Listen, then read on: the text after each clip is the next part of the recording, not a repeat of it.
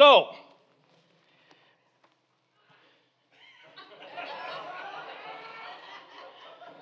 a funny story. I was asked to preach at a Presbyterian church.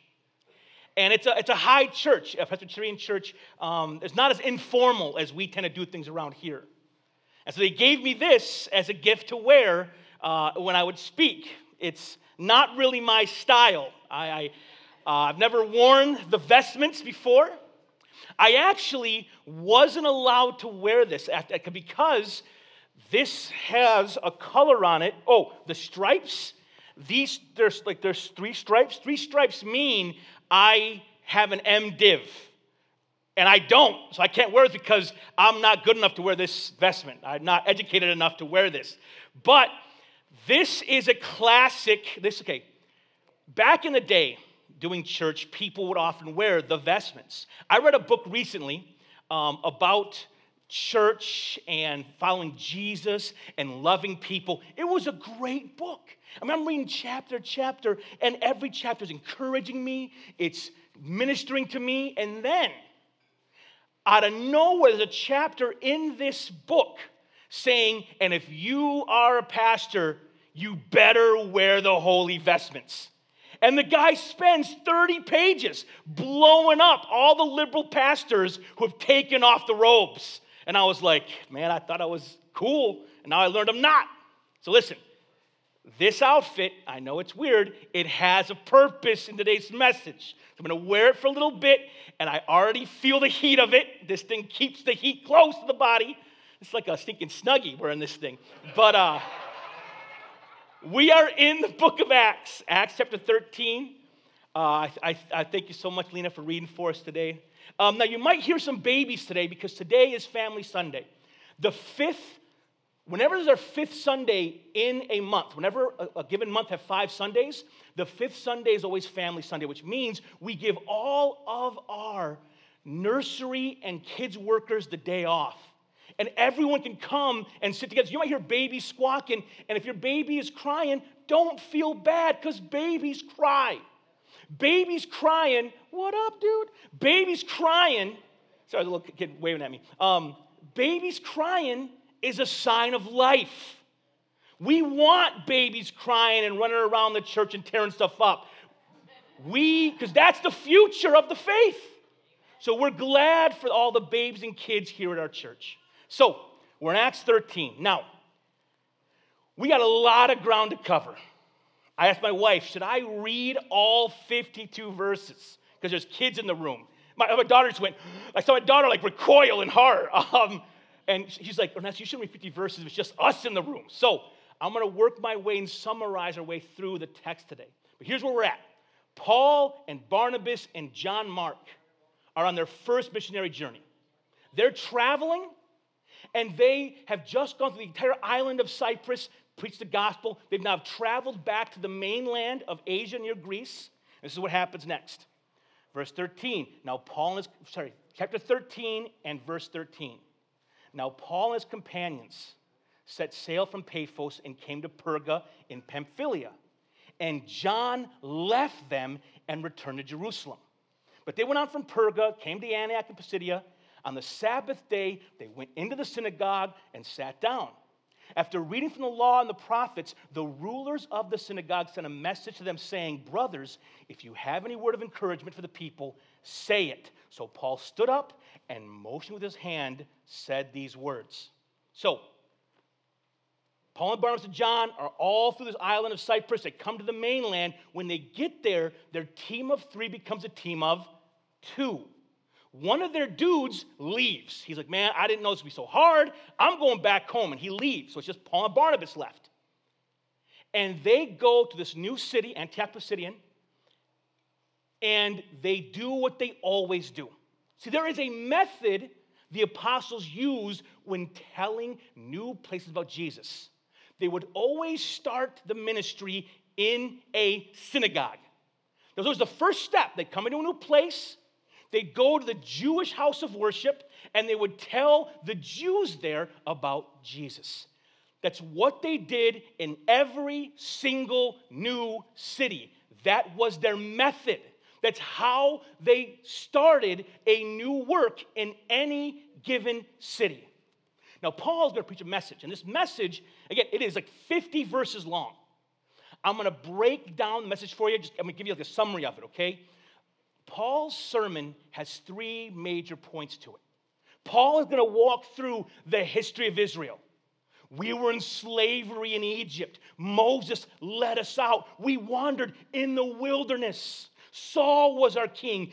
David was our king. And you're reading like, okay, I get it, dude. You're going through the entire Israeli history. But there's a purpose to what Paul's talking about. I'm going to read a few verses for you. So 13 and verse 23. Of David, of this man's offspring, God has brought to Israel a Savior, Jesus, as he promised.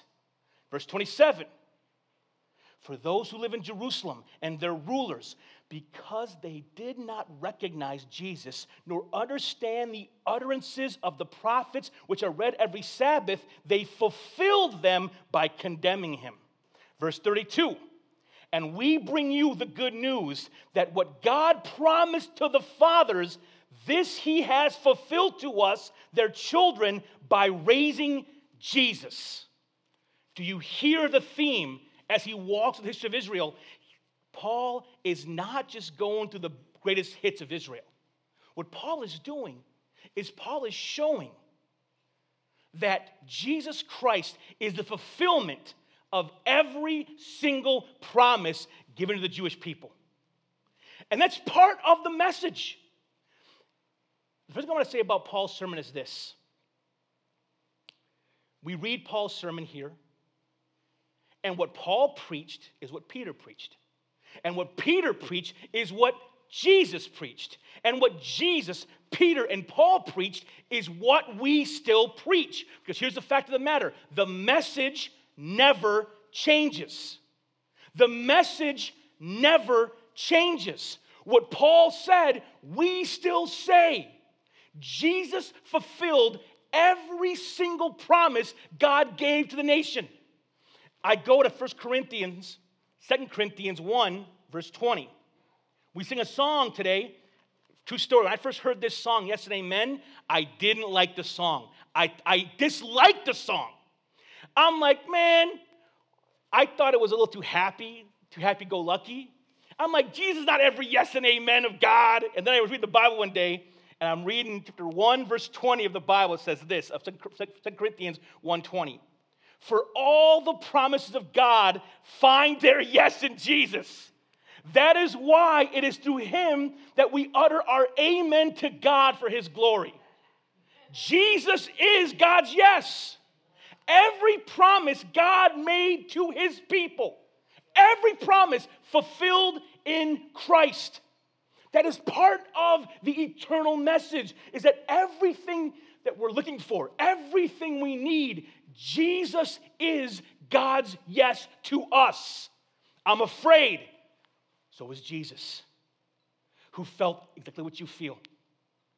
I've been betrayed by my friends. Oh, you've been betrayed? So has Jesus, who knows where you've been, and he'll walk with you through it. We have a mediator who has felt what we feel, who can understand our suffering. Jesus is God's yes. He fulfills every single promise God made to his people. That's part of Paul's message. It's the part we preach the least, I think, as a church. I think we don't realize that. I heard a preacher once say recently, a famous Bible teacher once say, we don't need the old covenant any longer. We don't need the stories of Moses or David or Abraham. That's crazy talk. The old covenant lays the groundwork of God's movement in humanity. And we see the promises.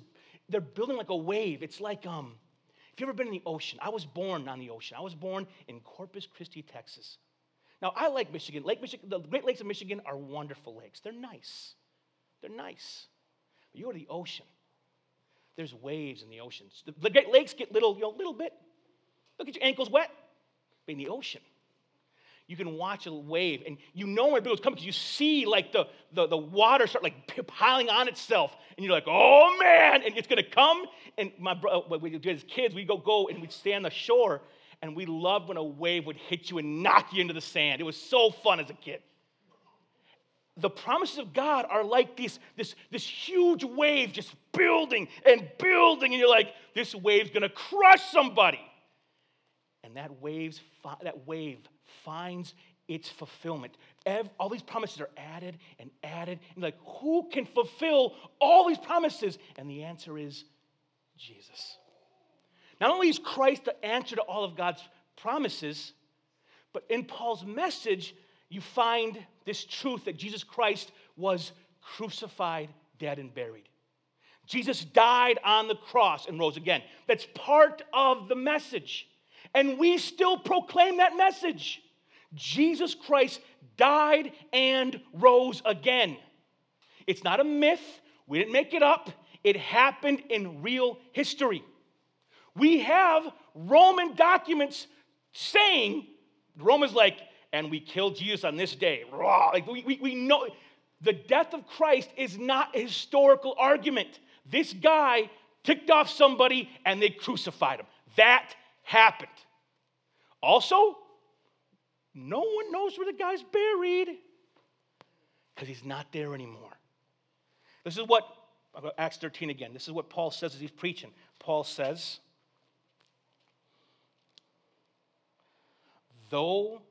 verse 28, 13:28, and though they found in Christ no guilt worthy of death, they asked Pilate to have him executed.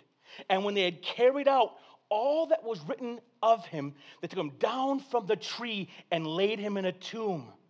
But God raised him from the dead, and for many days he appeared to those who had come up with him from Galilee to Jerusalem, who are now his witnesses to the people. Paul talks about the death, burial, and resurrection of Jesus. That's part of our message. And any church worth its salt has to keep proclaiming that Christ died and Christ has risen. It's why we as a church, once a month, take communion. It helps us remember Christ died that we may live. For us, it's not just Easter for us. Not that once a year we're like, the cross is something, dude. No, we know the cross.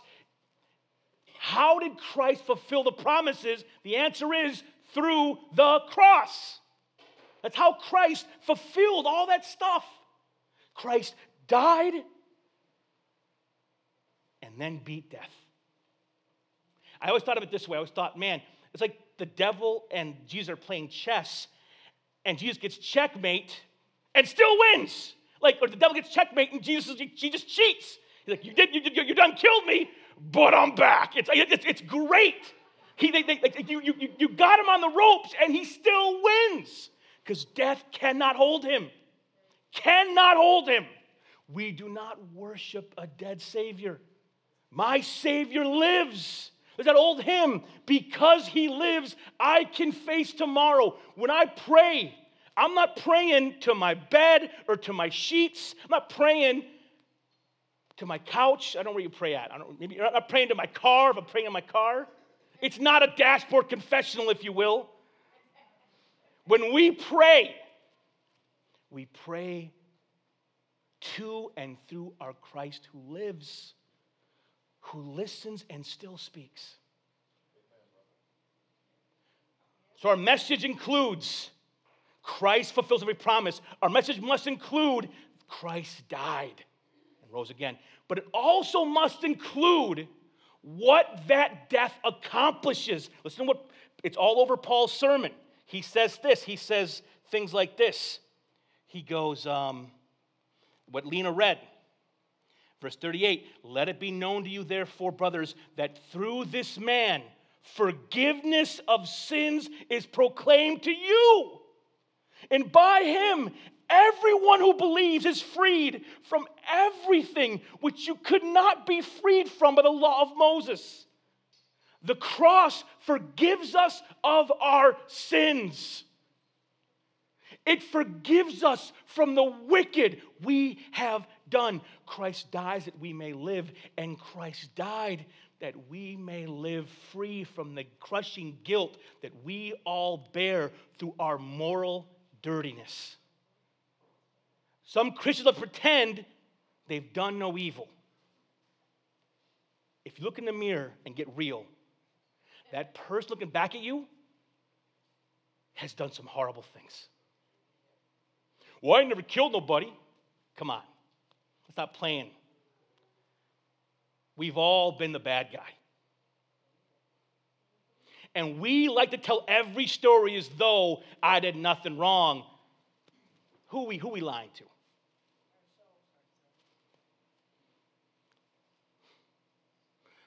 The message never changes. For the Church of Jesus Christ, we've been preaching the same message for 2,000 years. For 2,000 years, we've been saying, Jesus fulfills every promise. Jesus died on the cross, and through his resurrection, we can have forgiveness for our sins. We can become adopted and become part of God's family. That message never changes. But listen to this. After Paul preaches this whole sermon, something weird happens. Verse 42, as they went out, the people begged that these things might be told to them the next Sabbath. Come back next week. After the meeting of the synagogue broke up, many Jews and devout converts to Judaism, they followed Paul and Barnabas, who, as they spoke with them, urged them to continue in the grace of God. They're like, listen, keep listening, keep praying, seek Jesus. Verse 44, and the next Sabbath, almost the whole city gathered to hear the word of the Lord.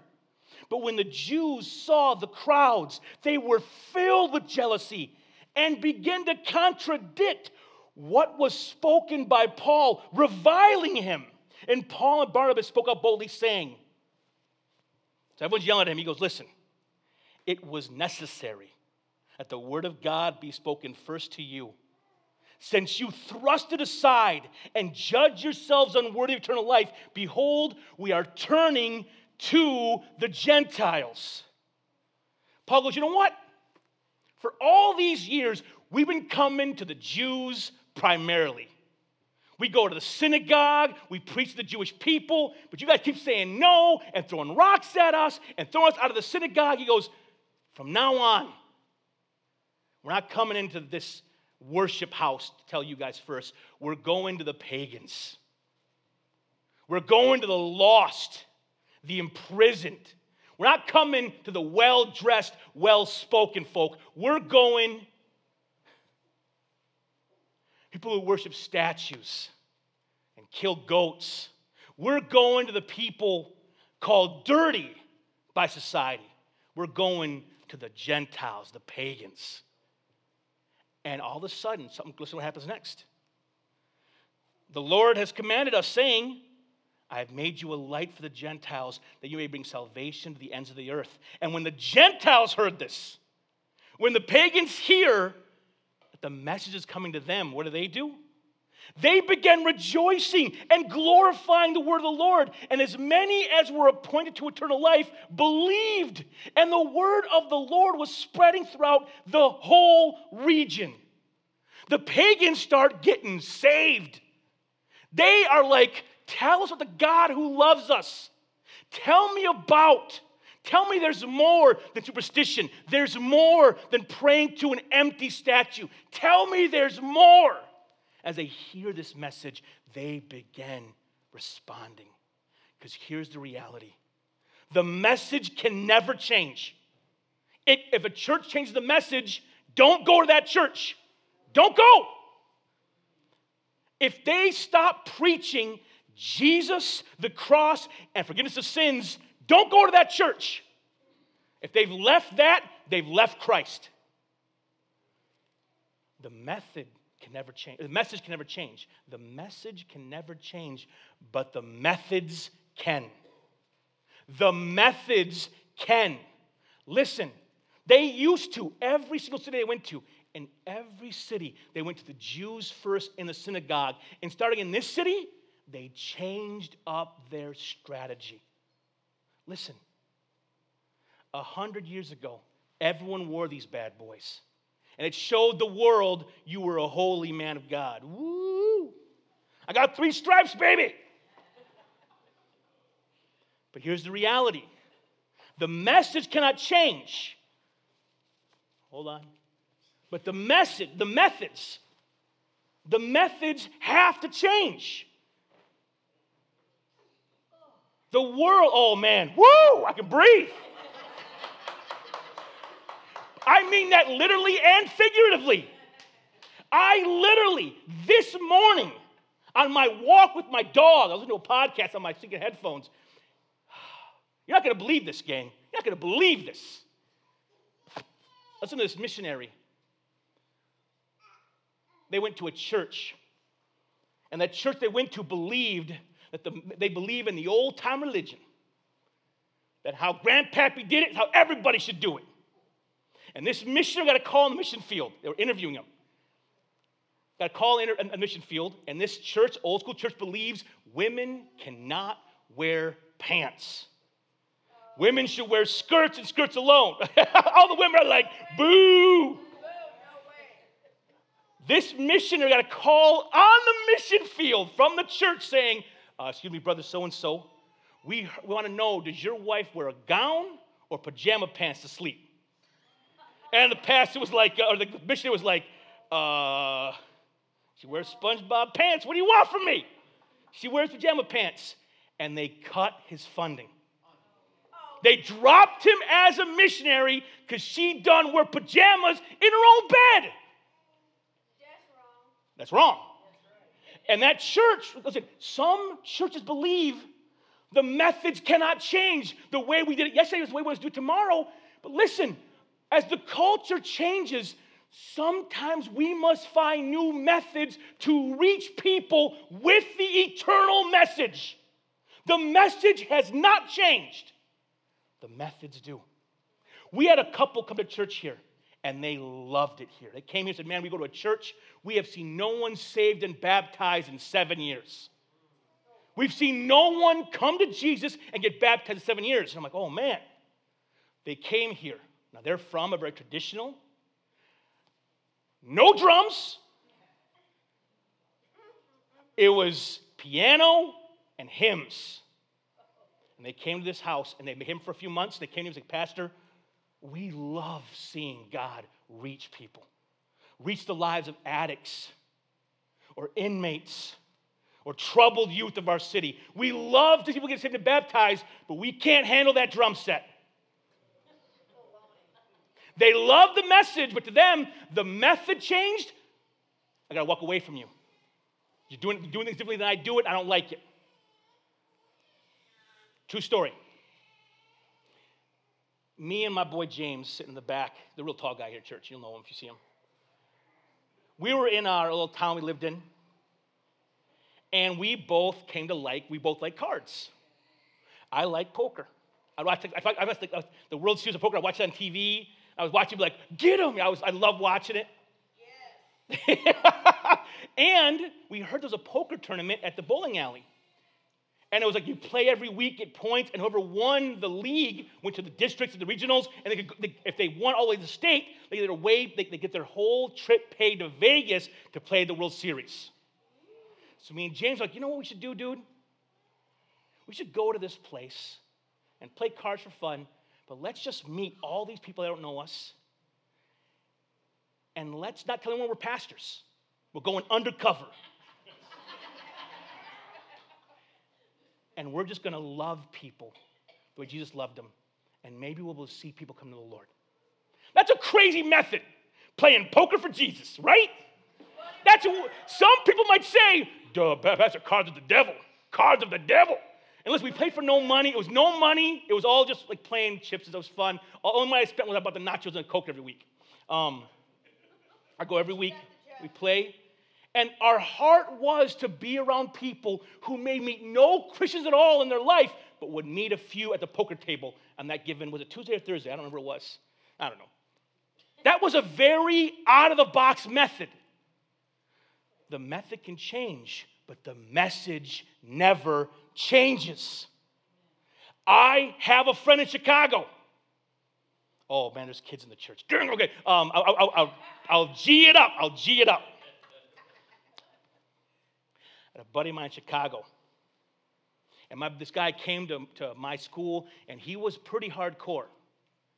He didn't fit at all in the Christian school world, but he came because he wanted to hear the word, because he was from Chicago and wanted to see Christ reach people that were the most lost. So he would go out, no joke, he'd go out on the street corners. His ministry started at 11 p.m. at night. He'd go to street corners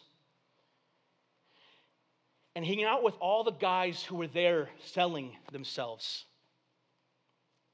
for business. I think you understand my meaning. I just kidding. I'm not going to go further.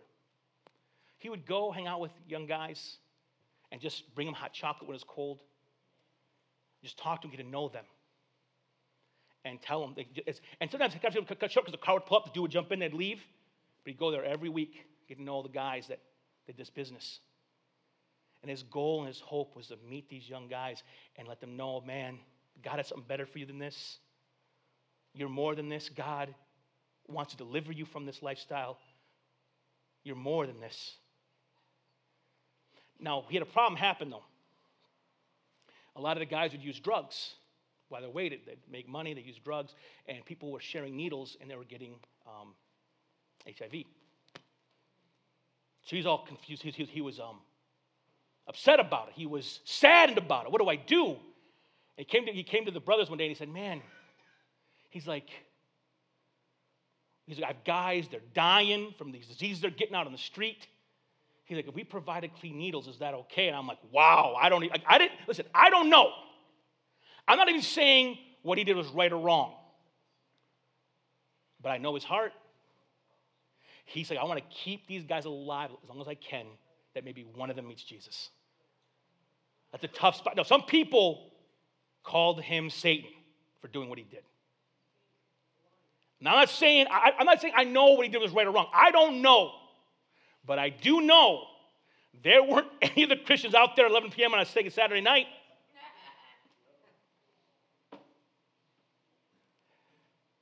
The message can never change. The methods do. It's okay to have a drum set on the stage. It's okay to wear a gray shirt and blue jeans every day of your life. It is okay. Including on Sunday. Listen, one of my top 5 churches I ever walked in my whole life, a church I loved dearly, went through a massive church split, and the bad guys won. And the week after they won the fight and kicked the pastor out, the week after they won the fight, a guy got up to preach and said, he was in a suit and tie, he goes, if you met the president, you wear a tie. If you come to the house of God, you better wear a tie. The people fought a war to make everyone wear nice clothes on Sunday. Someone once told my daughter, you got to wear a dress to come to church. She came to me, Dad, do you got to wear a dress to come to church? And I thought about it. I'm like, sweet girl. Do you know so-and-so from the homeless shelter next door? She said, yeah, I know her. It's like, aren't you glad she's at church every week? Oh, I'm so glad she's at church every week. I'm like, she doesn't have a dress. Can she not come to church? She thought about it. She was like 5 years old. Or 6 years old. She's like, she can come to church. I'm like, that's right. The person that told you this, they're wrong. They're wrong. The methods can change. The message never changes. Amen. Last night, we gave out sugar. We gave out candy. We did. Some people say Halloween's evil of the devil. People say that all the time. I think someone came in today and said Halloween. Some lady, she's like that happens. People, that happens. Listen, last night we had trunks decorated, and everyone that came out last night, thank you so much. It was awesome. We had 3 churches: a Pentecostal church, a high robe-wearing church, and whatever the crap we are, all together, serving the Lord. That makes God happy. The Pentecostal, the non-denominational, the high church, all hanging out, serving Jesus together, makes God happy. And we decorated our trunks and had there was policemen out there, there was Mario out there. It was so fun. And all we did was let our community know we're here and we care. We're here and we care. If you ever come to a place you have need, you know where to come because we're here and we care. And we care because we know there is a God and he loves you too. That is an odd method. But we do things like that to reach the culture we live in. The message never changes, but methods can. I'm not saying wearing robes is bad. My Presbyterian brothers, it's so hot. I can't even tell you how hot that robe was. Listen, if they want to wear robes, listen, I had a buddy on the street from me. This guy always wear his priest collar, and he was a good-looking man. And at priest collar, he wore priest collar. I'm like, I've never looked that dignified one day in my whole life. That's not bad to wear the collar. You're allowed, if you want to go to church that only sings just piano and hymns, that's not bad. You have freedom in Christ, but when you say, my method is the only way, then you've crossed the line. Yes. There's freedom in the Lord. Yes. There's freedom. If you hear listen to Christian rap, I say amen. Christian metal, amen. Christian radio, whatever you like. If it's glorifying Christ, I say I'm with you. Let's glorify Christ however we can. So church, the message is very simple today. The message never changes, but our methods can. Paul changed his, and we can change ours. Amen? Amen. Let us pray. Father in heaven, thank you for your word that is true, for your preachers, for your son Jesus Christ, for Peter, for Paul, for Barnabas, for Apollos, for all these servants who proclaimed your word. Let us inherit that word and keep on proclaiming it to our friends, our neighbors, our family. But Lord, let us hold the message strongly and truly. But give us a heart for our neighbors, our actual, real neighbors who don't know you're real, who don't know you love them, who are lost in their own pain with no hope. Let us care more about them than the way we've always done things. Father, give us the wisdom and discernment to hold that message tightly as we navigate reaching a fallen and broken world. We love you very much, Jesus. In Christ's name we ask these things. Amen.